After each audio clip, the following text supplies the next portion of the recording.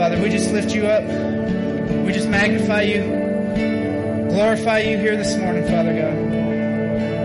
We submit everything unto you this morning, Father. Holy Spirit, come and do your thing, everything that you want this morning. Touch your people, Father God, in the way they've never been touched. Don't let anybody leave here the same. We just thank you for it. Give you all the glory and praise for it. In Jesus' name. Amen. Thank you. If you can, turn around, tell somebody, hello, good morning.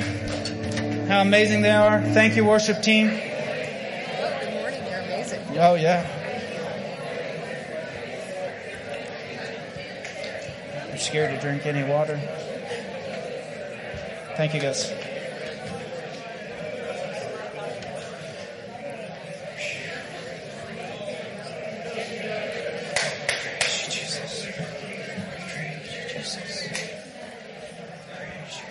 Can we give the worship team a hand?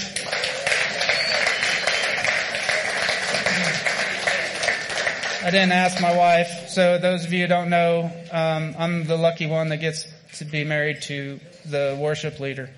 I found favor from the Lord, and I didn't ask her, but I'm going to share a little bit. Like they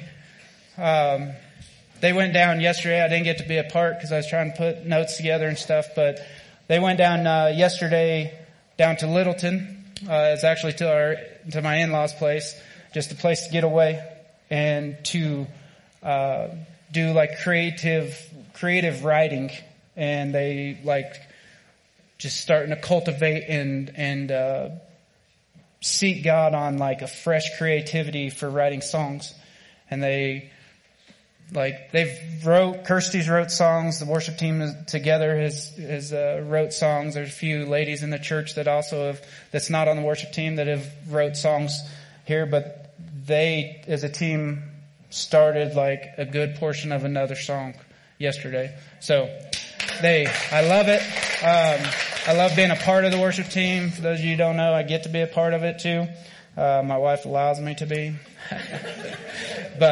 No, my wife is awesome. I just honor her and thank her for everything. She sometimes is my Holy Spirit when I'm not hearing the Holy Spirit. Like just the other morning, like she's like, "What are you looking at?" Because Pastor Darren, if he was here last week, talked about first thing you want to do when you roll over in bed is grab your phone and start flipping through Facebook, right? Well, guess what? C-Dub did. He was flipping through Facebook. And Holy Spirit, my wife says, "What are you flipping through?" You know? So she keeps me in line. I love her to death. She's amazing. So thank you, Kirsty, for all you do. I also want to thank Pastor Lynette, and if Pastor Darren's watching, Pastor Darren's out in California right now. Thank you guys for trusting me and allowing me to be here. They don't take the pulpit lightly when it's ministering to their flock. And so it's an honor to be here. It's an honor to be able to speak. And so thank you guys for being here and trusting me. So, if you guys can turn to Acts 1, we'll start in verse 4. But a little backstory with me, like if you don't know me, if you do know me, you're going to be like, "Oh yeah, we already know this about you." But if you don't, like I'm very passionate about like the Holy Spirit and the things of the Holy Spirit and moving in the Spirit, flowing in the Spirit, and just everything about the Holy Spirit. I remember, like I was in a bad way when I first come to church here, and I remember even studying stuff out. My dad had passed away, what was that, like 4.5 years before I started coming to church here. Maybe close to 5 years. That was about 4.5. And like, I felt like we had followed some scripture. Like I wasn't even like fully following God at the time, but like there was scripture during that time that like thought we followed it. And I was like, man, Dad's going to be healed, you know? And I didn't. And so when I finally did come to the Lord, wholeheartedly, it was like I started seeking God on healing and all this stuff. And everything kept wrapping back around to the Holy Spirit. Holy Spirit. Holy Spirit. I dive off into deliverance, Holy Spirit. I dive off into healing, Holy Spirit. I dive off into prophetic, Holy Spirit. Like it's like everything like we have right now that's I want to say tangible because it can be very tangible, right? And so I'm very passionate about that. The other thing that if you've been going to church here for a while, if you haven't, I'm fixing to fill you in. But if you have been going to church here for a while, you know that Pastor Darren's been talking. He's seen a wave coming, and we start wanting that revival. We start wanting that wave of stuff of everything that God has, right? Like the stuff that happened out in Kentucky. Like, man, why can't that happen right here? Like in our head, our apostolic head is seeing a wave coming in. And what's that going to look like? I get eager. I'm like a horse chomping at the bit, boy, just like wanting it. I'm like, come on, God, come on. And so we are in this time of waiting, right? Like Pastor's seen this wave coming. We're in this time of waiting. Well, here in Acts, there was a time of waiting from the death of Jesus till this time that we're talking about, which is Pentecost. There's a time of waiting, right? So let's go ahead and start here in Acts 4. And being assembled together with them, he commanded them not to depart from Jerusalem, but to wait for the promise of the Father, which he said, you have heard from me. For John truly baptized with water, but you shall be baptized with the Holy Spirit not many days from now. Therefore, when they had come together, they asked him, saying, Lord, will you at this time restore the kingdom of Israel? And he said to them, it is not for you to know the times or seasons which the Father has put in his own authority, but you shall receive power when the Holy Spirit has come upon you, and you shall be witnesses to men in Jerusalem and in all Judea and Samaria and to the end of the earth. So I'm an inspector, right? Weld inspector, equipment inspector, and when we're going through code, right? How's a welder over here?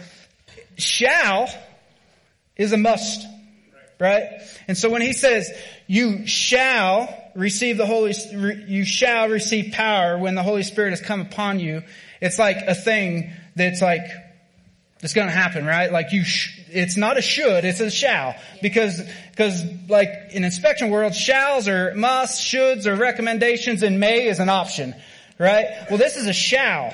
So he's saying you shall receive power and that you shall be witnesses to me. So really it's not a question of do I want to witness? Right? It's not a thing of like, I'm not feeling it. Like, I don't know enough, right? Because it's a shall, you shall receive power. So there's your capability. If you feel inadequate, like the power is what's going to overtake that, right? And then you shall be a witness, right? So it's like, what are we doing? Like my concern is that when the wave comes that we're expecting, that we're not doing what we're supposed to be doing. That we're not doing our shalls. Let's turn to Matthew 28.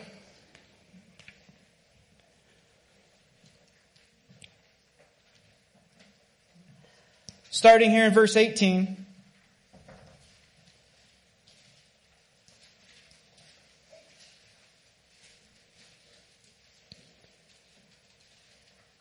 It says, and Jesus came and spoke to them, saying, all authority has been given to me in heaven and on earth. Go therefore and make disciples of all nations, baptizing them in the name of the Father and of the Son and of the Holy Spirit, teaching them to observe did you just hear that? Observe. I'm making up words. Observe all things that I have commanded you, and lo, I am with you always, even to the end of the age. Once again, what are we doing?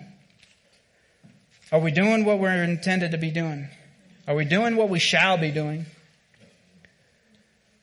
Mark 16. You can flip there if you want. It's going to be on the screen. I'm going to go ahead for the sake of time. And he said to them, "Go into all the world and preach the gospel to every creature. He who believes and is baptized will be saved, but he who does not believe will be condemned. And these signs will follow those who believe. In my name they will cast out demons. They will speak with new tongues, and they will take up serpents. And if they drink anything deadly, it will by no means hurt them. They will lay hands on the sick, and they will recover." Are we doing our shalls? Because we're waiting for this huge wave of a revival. But what does revival really look like if this is our shalls? If we're doing our shalls, would the revival that we're expecting be looking different? Because our shalls is already healing the sick, laying hands on them and healing the sick, casting out demons and all this stuff. And then here's a huge move of God. What are we expecting? You see, I've found myself in such a way of desiring these things, desiring all this stuff so much that God has almost turned my heart because I'm afraid that like we won't be ready. Or that there's going to be something that quenches the spirit. I remember I read a book and I wasn't even planning on talking about this, so Mahesh Chavda, I think is his name. But he's talking about when they had a small revival break out in their church, and the presence of God was so thick that they'd get to the door and they'd have to crawl in. I said, come on, crawl in. Because the presence is so heavy, the glory of God is so thick, so heavy, that they had to crawl into church. And it lasted for about a week and a half. I think it was like 10 days. And then all of a sudden the presence was gone, and he asked, he says, God, why didn't with this last 10 years like Toronto or some of those other ones? And he said, because it wasn't stewarded. And so with that, I've found that there's things that could hold us back, and I found that there's things that once they start, it'll start quenching the spirit. And so that's what I wanted to talk about this morning. Because we have this expectation, but we need to make sure that everything, it's not that God is waiting it has to all that happen at this way, but for us, I hope that our desire is that when that wave comes, it stays for a long time. That wave comes and then we're like, oh God, no more. Like the Israelites, Pastor Darren talked about it when God come down off the mountain and they're, saying, oh, talk to Moses, don't talk to us. I pray that it's not that case with us when the wave hits. That we're ready. And just for being selfish, I don't want it to only last 10 days. So one of the big things that I know that God has dealt with me on, that I have to keep a thumb on, though, that's what I've learned is the orphan spirit. See, an orphan spirit is a spirit of somebody that don't know where they belong or don't know who they belong to. And the orphan spirit is passed on. It started with Adam and Eve, right? They orphaned themselves. They made themselves fatherless, right? And I ministered on this a couple years ago. It was right when COVID hit. It actually is right when, I remember this because it was our first service online that we had to do online. I ministered, it was 2 nights, so there's no way that I could minister everything about orphan spirit this morning. But it's huge. For me, I did the same thing, even in with my earthly father, that I orphaned myself away from him. Because I was a bull rider. I was always wanting to run wild, blah, blah, blah. And he's like a family man, and he wanted his family to grow up and be a family and, blah, blah, blah. So that when my little brother was born, and I was outside the room and I heard that it was a son, it was like a relief to me, because I was like, Dad got another chance. Because I wasn't going to be able to be that son to him. So that carried on in my life. I was a wild child, and my older sister always called me the black sheep of the family. So that even stuck it more, right? So then when I come into church, I had this orphan spirit to me. And I was clinging on to everything. I didn't know God. Like I didn't know him as a father. Yeah, I called him father, right? But I didn't know him as a father. I didn't know myself as a son. And it's so huge for us to understand our identity of who we are if we're gonna start managing and walking through this wave that's gonna be coming. Because if we don't, we're gonna run like orphan spirits, because the orphan spirit will start being greedy and because they don't have enough. I remember Bill Johnson talked about when they had some foster kids, orphan kids, right? Foster kids at their house. And like the first time they sat down to eat, man, those kids were just grabbing. Why? Because they was afraid of the next time that they were hungry, that they wasn't going to have something, right?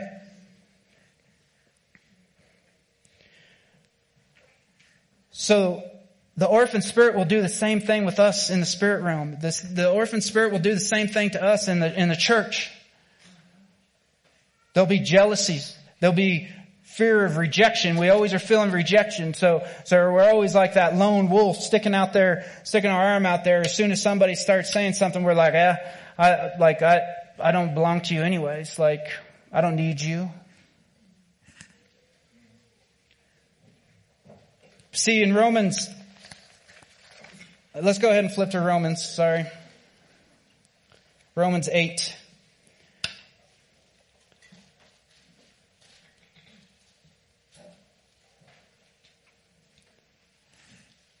See, and I'm a believer that the orphan spirit is every single person that deals with it in some way, shape, or form.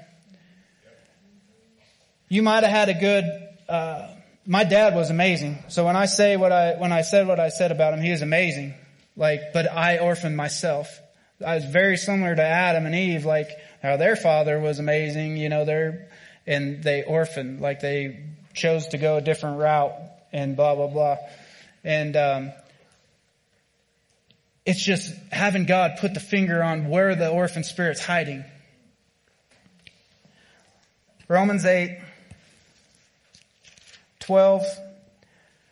Therefore, brethren, we are debtors not to the flesh, to live according to the flesh.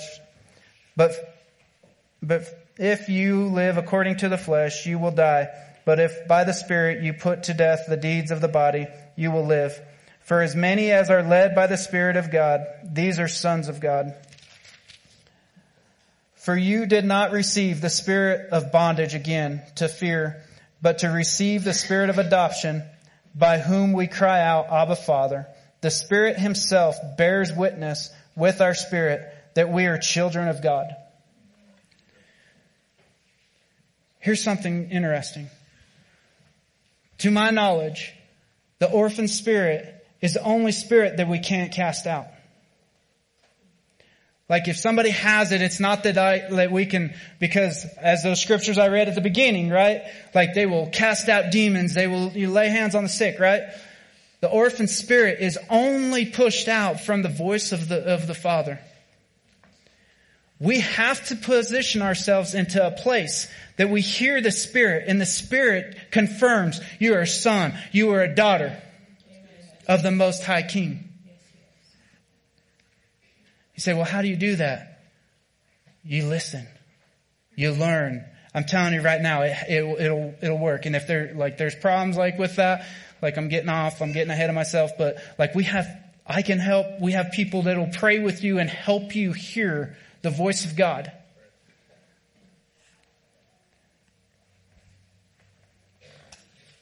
I'm gonna move on.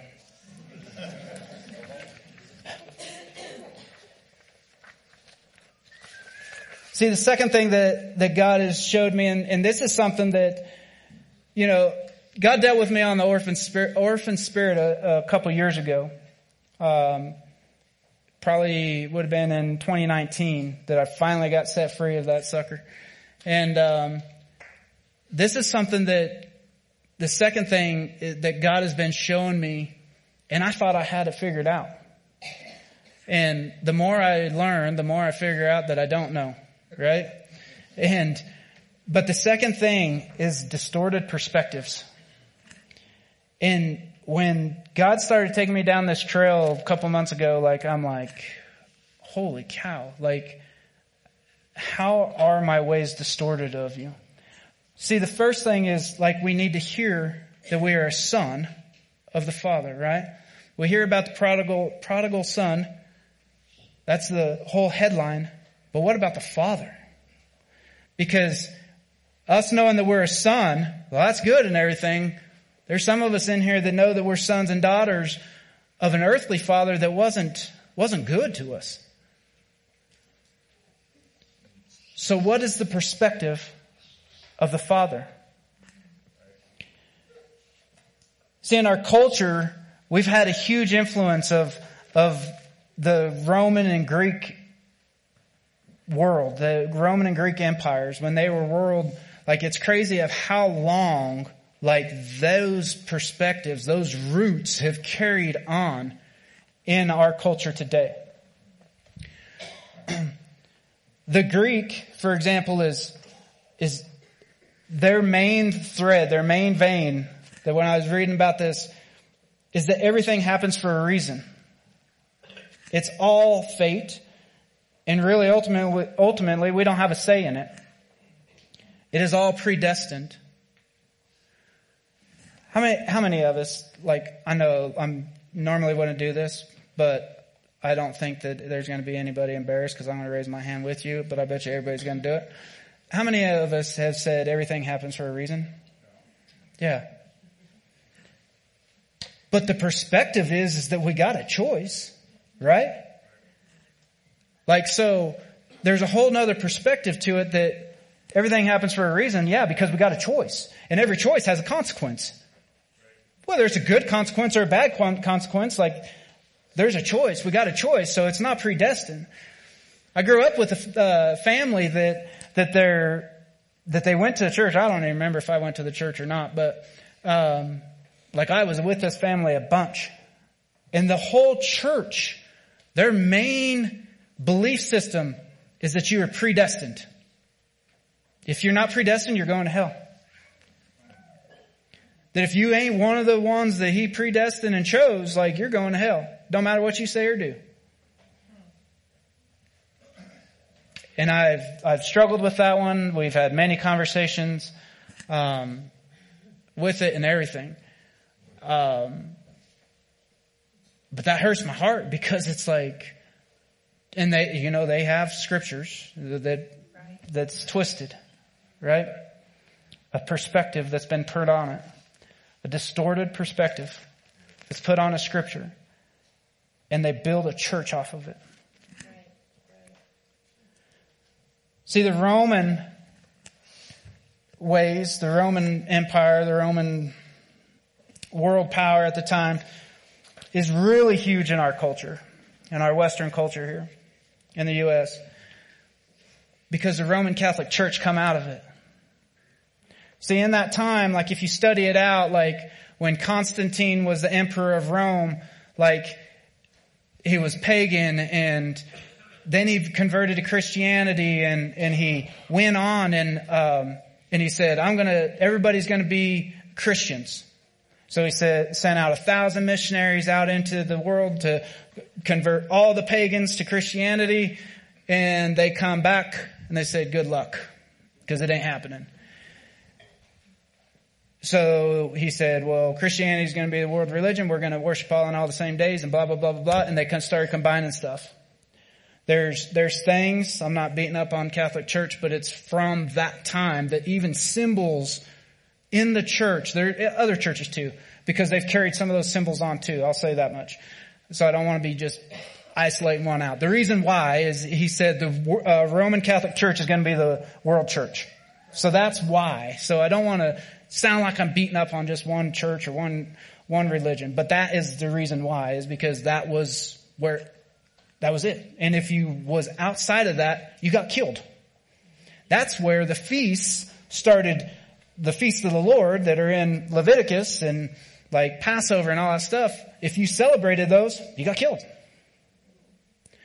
So there's this perspective that even comes. I remember as a kid that we went to school with some Jewish people, and like they did stuff different, and I looked at them funny because it's that perspective from all those years ago is still there.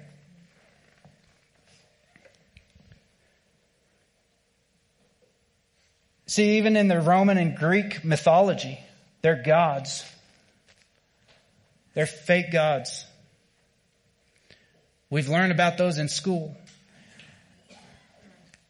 And we start taking little characteristics of, I don't even remember them, to be honest with you, but and that's what's scary to me, that God has shown me this stuff, and it's like, maybe I need to reverse that stuff in me, because maybe I got a perspective of God of how Zeus was.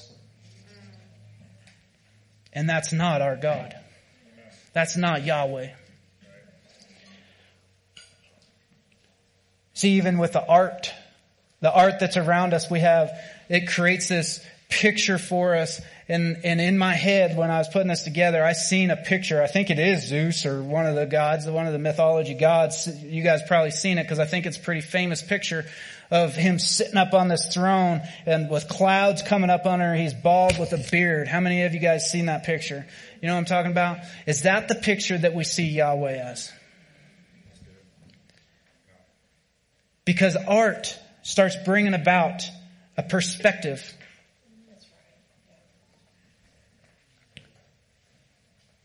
I'm serious. Promise you I'm not being up on the Catholic Church, but there's just a lot to come out of it. I was raised Catholic, so I seen the pictures, like Jesus having this circle around his head. And then the saints having a picture around their head, and they walk around with this picture around their head. Everywhere they went in these pictures, they're standing and they got this circle around their head. And I'm like, man, how do you get that thing? You know what I mean? And then every angel is a lot of them are just little baby angels or whatever with wings. Is that the perspective that we have of even the angels? Right? I'm telling you right now, I heard a story one time, and this guy got mad, and he stood up to correct the pastor, and he started coming forward, and he's approaching. It wasn't here, but he was approaching, and he lifts his head up because he starts going up the stairs, and he says, "Do you see what's behind you?" And that pastor goes, "I know what's behind me." Because God revealed the pastor's guardian angel, and he wasn't just a little baby with wings. He's a big boy.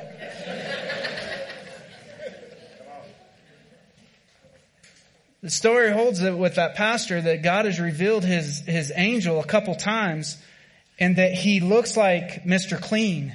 He's bald and ripped. He's stacked. And he didn't have these big wings floating around his head. He didn't have the little light, right? So what art has distorted our perspective of what the Word of God actually says? Religion. Religion has been a thing that obviously, as I talked, that comes out. So how different religions were started is somebody would get something, and they were Roman Catholic. They went to the Roman Catholic Church, right? Because that was that was the world church. So sometimes they got filled with the Holy Spirit because the Holy Spirit was quenched. They were filled with the Holy Spirit, started a new church. Whether it be Lutheran, Methodist, and all this stuff. A lot of these churches started that way, so they broke out of that, but they still carried some of the same stuff. So what religion was you raised in? Where did you sit when you was a kid learning about God and all this stuff that distorted the view? Or you wasn't raised with church, but what was you told about the religion or religious people, and that's why you stayed away from them? Because I can tell you right now, if you're trying to find a church and you don't want to be a church where you can't call somebody a hypocrite, you're at the wrong church. because we all mess up. Like, I ain't saying like, oh, we run about it and we don't care for hypocrites. But I am saying that, hey, like, I'm not fully saved. Like, I am saved, but I am fully saved, but I'm not fully like my salvation. Like, Josh is over here laughing. I'm like, yeah, he knows some of my faults. But what I'm saying is like, yeah, all of us got faults. And so, like, if that's what you're told, that like, oh, they're just a bunch of hypocrites, man, like, you ain't going to find that perfect church. A couple weeks ago, I got to do the tithe message, and I remember saying that, like, one of the reasons why I like this church so much when I come here was how they did the tithes, because they didn't pass a hat, they didn't pass a bucket or whatever. Where did that come from? It come from when I was a kid, that I heard my grandpa went to a church. They got done with worship and he went to sit down. Like, everybody went to sit down, and the pastor said, whoa, don't sit down too fast. You can't get to your wallets quick enough.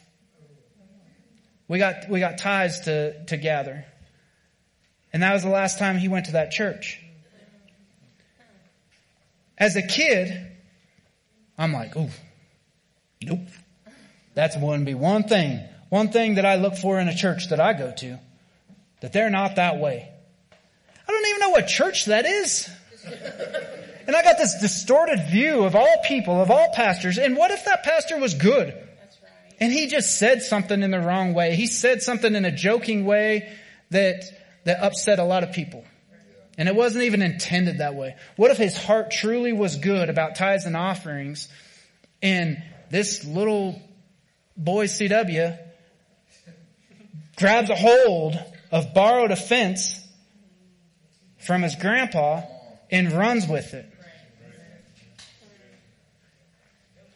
What's your distorted views?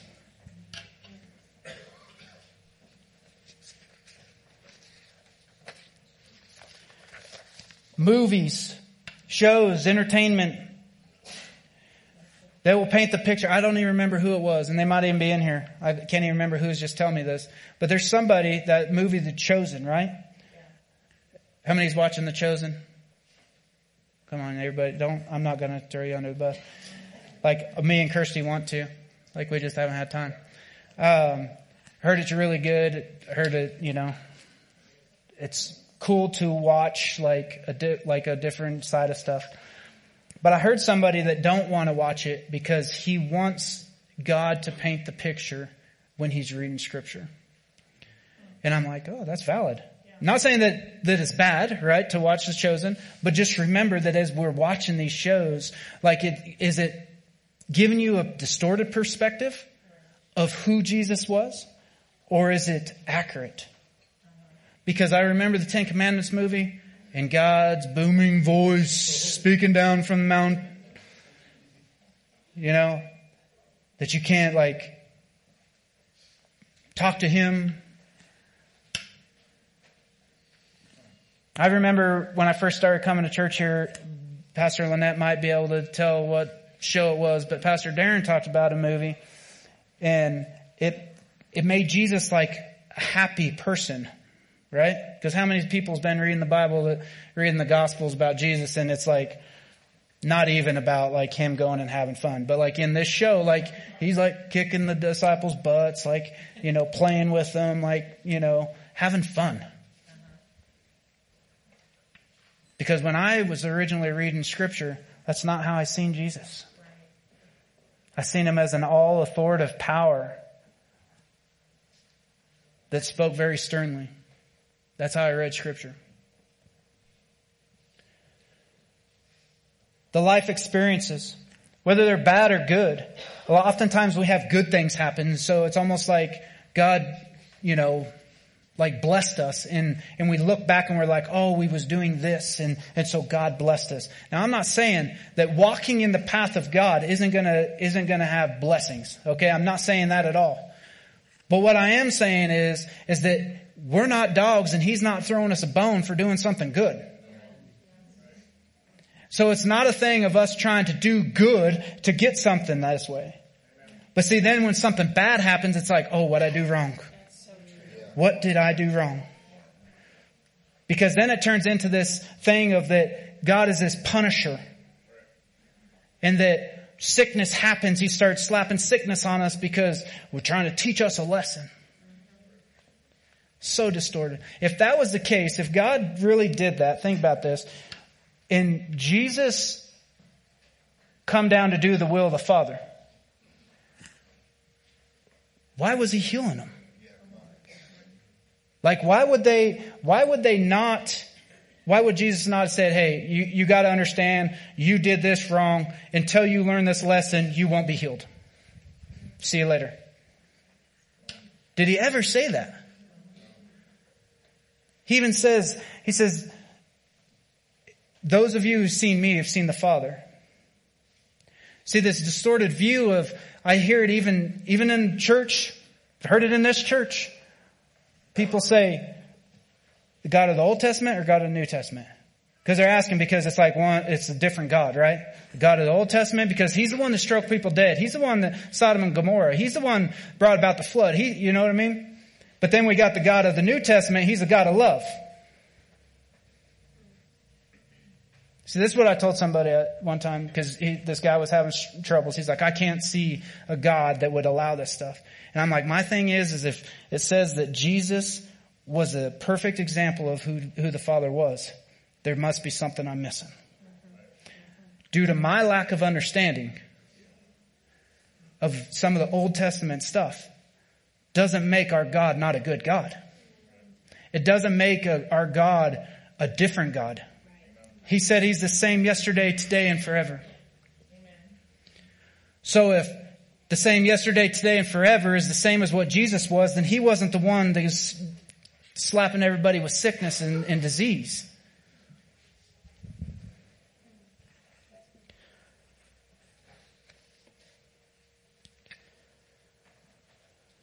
See, then we get this perspective that our God is like a faraway God. Like he's so far away from us, like we can't have access to him. I love our little girl. Like, for those of you who don't know, me and Kirsty's lost a couple babies, and little Caitlin, I believe it was after the one we lost in 2021, she's packing the bag. Where are you going, Caitlin? I want to go see my little brothers, my little sister. Her perspective of heaven was not that it was some far, far away place where God sits up on a throne and Jesus sits at the right hand. But it was just a hop, skip, and a jump away, and I'm packing my bag and I'm going. I'm going to go visit.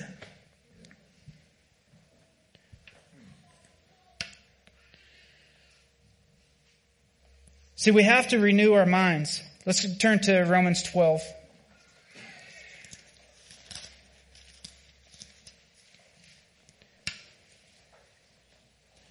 And this is where I feel like God was really teaching me a lot, like, with this is like, even when I thought I had it figured out, he's like, there's stuff that you have distorted about me still.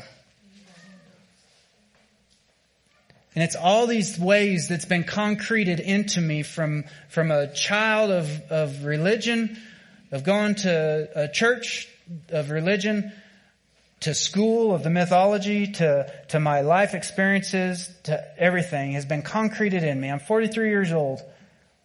And he's saying, you still have this distorted perspective of me. Let's read here in Romans 12, starting in 1. I beseech you, therefore, brethren, by the mercies of God, that you present your bodies a living sacrifice, holy, acceptable to God, which is your reasonable service. And do not be conformed to this world, but transformed by the renewing of your mind, that you may prove what is that good and acceptable and perfect will of God. How can we be proving? Because once again, verse 1's talking to us about us becoming a living sacrifice of going and doing, that we shall be doing something, right? But then verse 2, it starts telling us that we need to be conformed by the renewing of our mind from the Spirit to prove that good and acceptable and perfect will of God. How can we prove what is that perfect will of God if we have this distorted view? All we will be doing is passing on our distorted views and concreting them even more into others. See, we have to come to a place of that we know our identity as sons and daughters, right? But also that we know the Father through relationship. Through the Holy Spirit, through the communion of the Holy Spirit, that He starts renewing our minds, that we start reading. See, here's the thing. Here's the big key here. Ready? Big, heavy, revy. Those churches, religion churches, are still reading the same scripture that we are. Where's the difference? We need to make sure that the Holy Spirit is giving us our perspectives, is guiding us, and we start seeing the heart of the Father. How many times do we just jump to what we think is being said from somebody and we don't look at what their heart is? Life would be so much easier if we'd say, I know my wife's heart. Yeah, she was upset when she said that, but that is not what she was meaning because I know her heart. What about that way with God? What is your heart, Father, when you're saying this? I don't understand this. I don't understand the Old Testament. What is your heart? Start teaching me, O Lord. Holy Spirit, speak to me.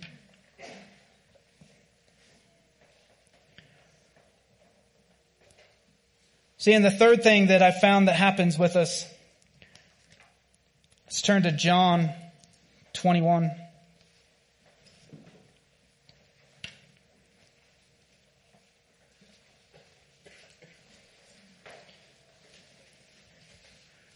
See, we'll get all this stuff going, right? This is where I've found myself over the last year or so as well. I got rid of that orphan spirit. Thought I had a new perspective of a lot of things. I've even talked about it when I've talked before about how the Holy Spirit, or how my thoughts and perspective of Jesus, He's the most, I read Scripture differently now because He is the most loving man that's ever walked the face of the planet, right? So, when I can't even remember the guy, Samaritan, come up to Jesus, was like, "What, Lord, what do we got to do to get to heaven?" He's like, you got to do this, this, and this. And he's like, "Oh, I've done all that." And he says, "Well, go sell all your stuff." And he left upset. And Jesus didn't go chasing after him. Why? See, I used to read that in the aspect of, oh, he's just so stern. And that's how I used to be, I'd just be like, "Hey, Jesus said it, you go talk to him about it." Well, Jesus the same way. He didn't care if you left him or not, right? But we have to understand that it's the most loving person. Loving because He come like a man, right? I know I don't want pastor to get a bunch of emails of me calling Jesus man. He come as a man. He's God, right? But He was the most loving. So how is it that He said it, right? So I thought I had it all figured out there. And then stuff starts happening. Let's go here to John. After these things, Jesus showed Himself again to the disciples at the Sea of Tiberias. And in this way, He showed Himself. Simon Peter, Thomas, called the twin, Nathanael of Cana in Galilee, the sons of Zebedee, and two others of His disciples were together. Simon Peter said to them, "I'm going fishing." They said to him, "We are going with you also." They went out and immediately got into their boat, and that night they caught nothing. But when the morning had now come, Jesus stood on the shore, yet the disciples did not know what it was. Yet the disciples did not know that it was Jesus. Then Jesus said to them, "Children, have you any food?" They answered Him, "No." And He said to them, "Cast the net on the right side of the boat, and you will find some." So they cast, and now they went Man, I'm struggling now. And now they were not able to draw it in because of the multitude of fish. Therefore, that disciple whom Jesus loved said to Peter, "It is the Lord." The disciple that Jesus loved, like that saying, is John, the author of John in the Gospels.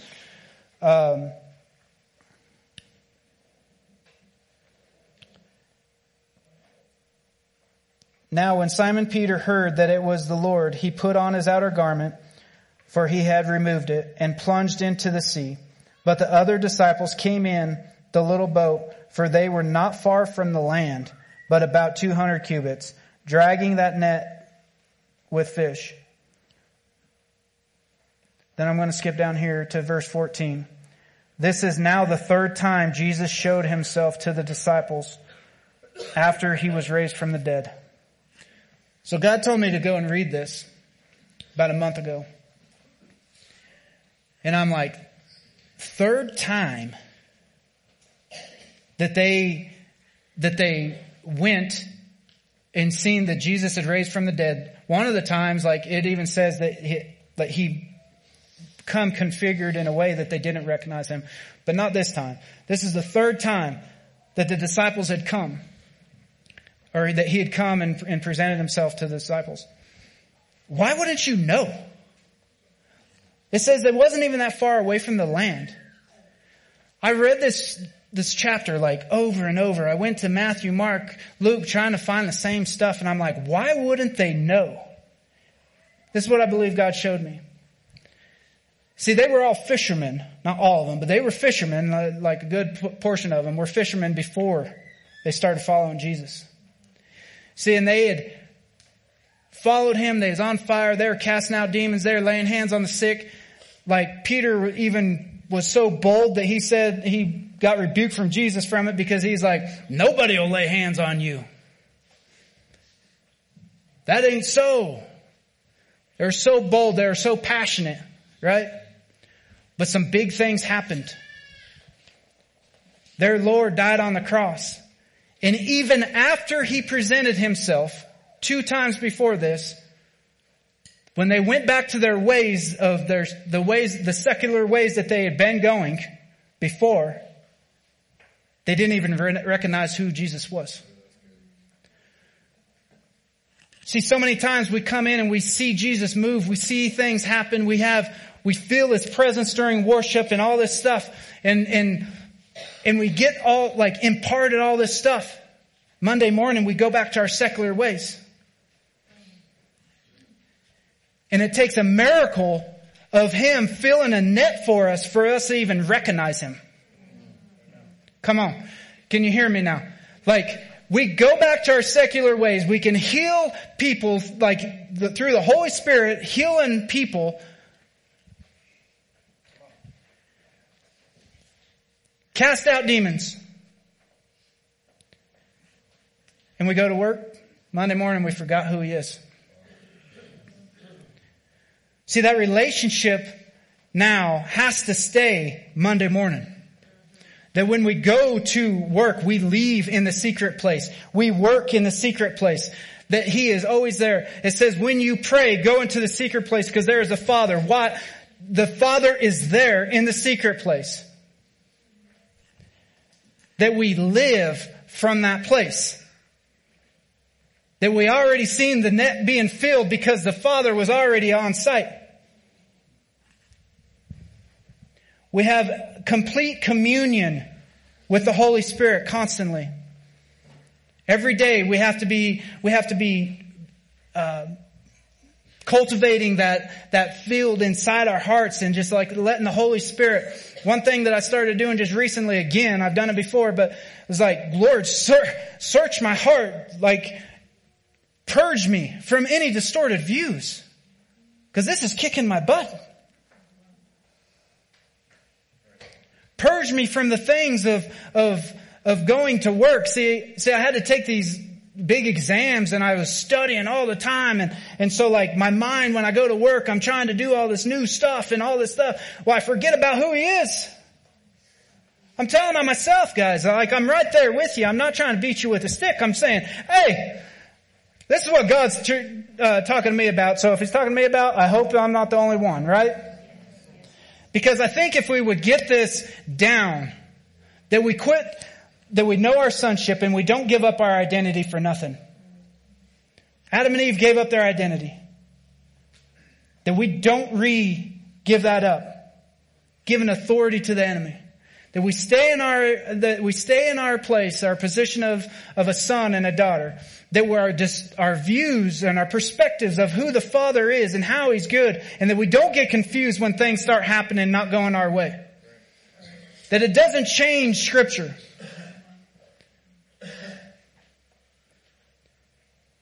And that we don't forget about who He is. I think that is the time that it's going to start coming. That is going to be the time that our hearts start hungering more and more and more for the lost, and the revival starts coming into our personal lives. That when the wave hits here at the church, with our church people, that our church people is like, this is not what we was expecting. Why? Because we're doing our shalls already. Because we're walking in the fullness of what we were supposed to be already. And that it's a whole new. Don't get me wrong. When the wave hits, it's going to be great. I'm just saying, what if our perspective of the wave is different? I mean, there's angels that fly around in the Father in heaven that's like seeing new things all the time, saying, holy, holy, holy. So I'm not saying that once we got all that figured out, we got the Father figured out. I'm not saying that. I'm just saying, what if the perspective of the wave that we're expecting, the revival that we normally would think that is a revival, ain't a revival to us anymore because it's our natural life. What if heaven on earth starts becoming our norm?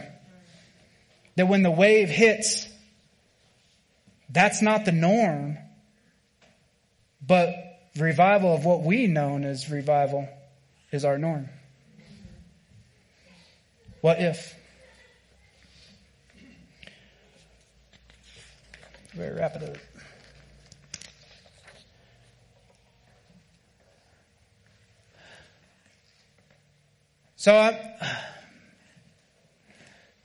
So with this, I'm not going to have everybody bow their heads. Okay. First thing is first, we have to know Jesus is Lord, right? We have to accept Him as our Lord and Savior. And that He died on the cross for all of our sins. And here's a perspective. He was enough. If you're sitting there saying, I ain't worthy, you don't know what I've done, He was enough. I'll promise you.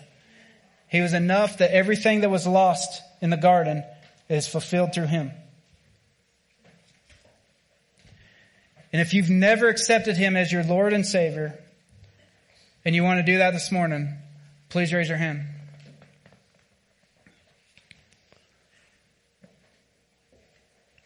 Anybody? Okay. I want to take that everybody's saved then. So the second thing, go ahead and, Rhett, can I get you? Sorry. Everybody can close their eyes on this one. And the reason why I did that is because, I don't want you to leave here raising your hand, wanting to accept Jesus and then get into the world and not know how to, think that it was an embarrassing thing to do. Accepting Jesus, we would celebrate with you. And so, it's not an embarrassing thing. It's not a thing that needs to be hidden in the dark. So that's why I did it that way. But now, with our eyes closed, I want you to ask God, do I got an orphan spirit? And if so, can you put your finger on it?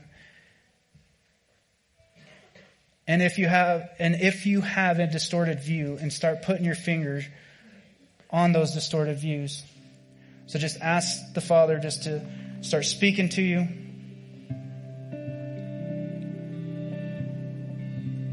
Was it a lot like me that through religion where we grew up, we had this, it was just around us. And that's what grew our whole perspective of the Father.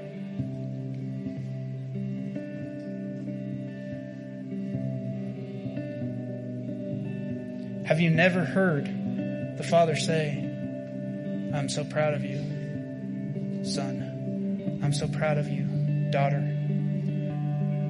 You are a daughter of mine.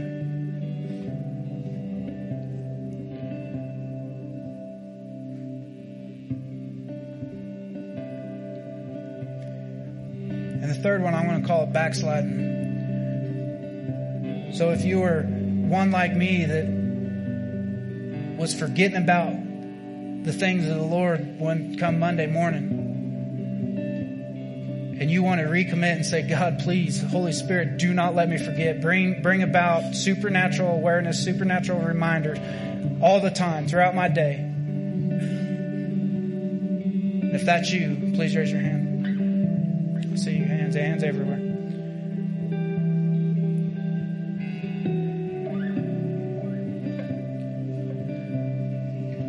So, Father, I just come to you in the name of Jesus, Father.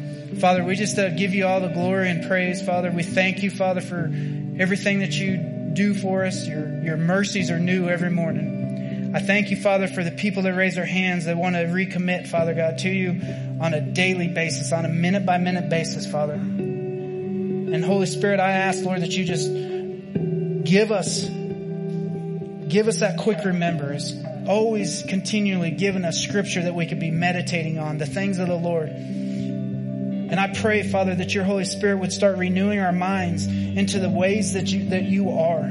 That through relationship, that as we sit in a secret place, that we sit with you, that we start seeing you, that we can start being like Moses when he come down off the mount, that his face is glowing, and that when we are glowing, that we are glowing with the perspective of who you are, that we could be bringing about and breaking off strongholds of perspectives that have been concreted from years and years ago.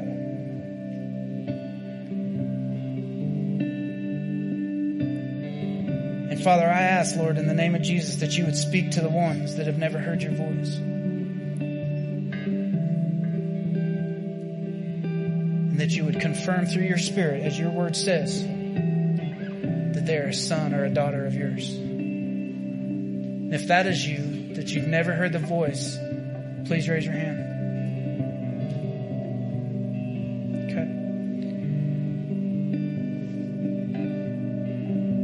You that are raising your hands with the voice that you want to hear God's voice, solidify your identity. I would love for you to come up here with me. I'm going to be with the prayer team, and we want to pray with you. We want to ensure that you leave here knowing your true identity. So, Father, we just thank you for everything, Father. Father, we thank you for who you are. We thank you for your love for us. We give you all the glory, all the praise. In your name we pray. In Jesus' name, amen. Well, thank you guys. We appreciate you guys.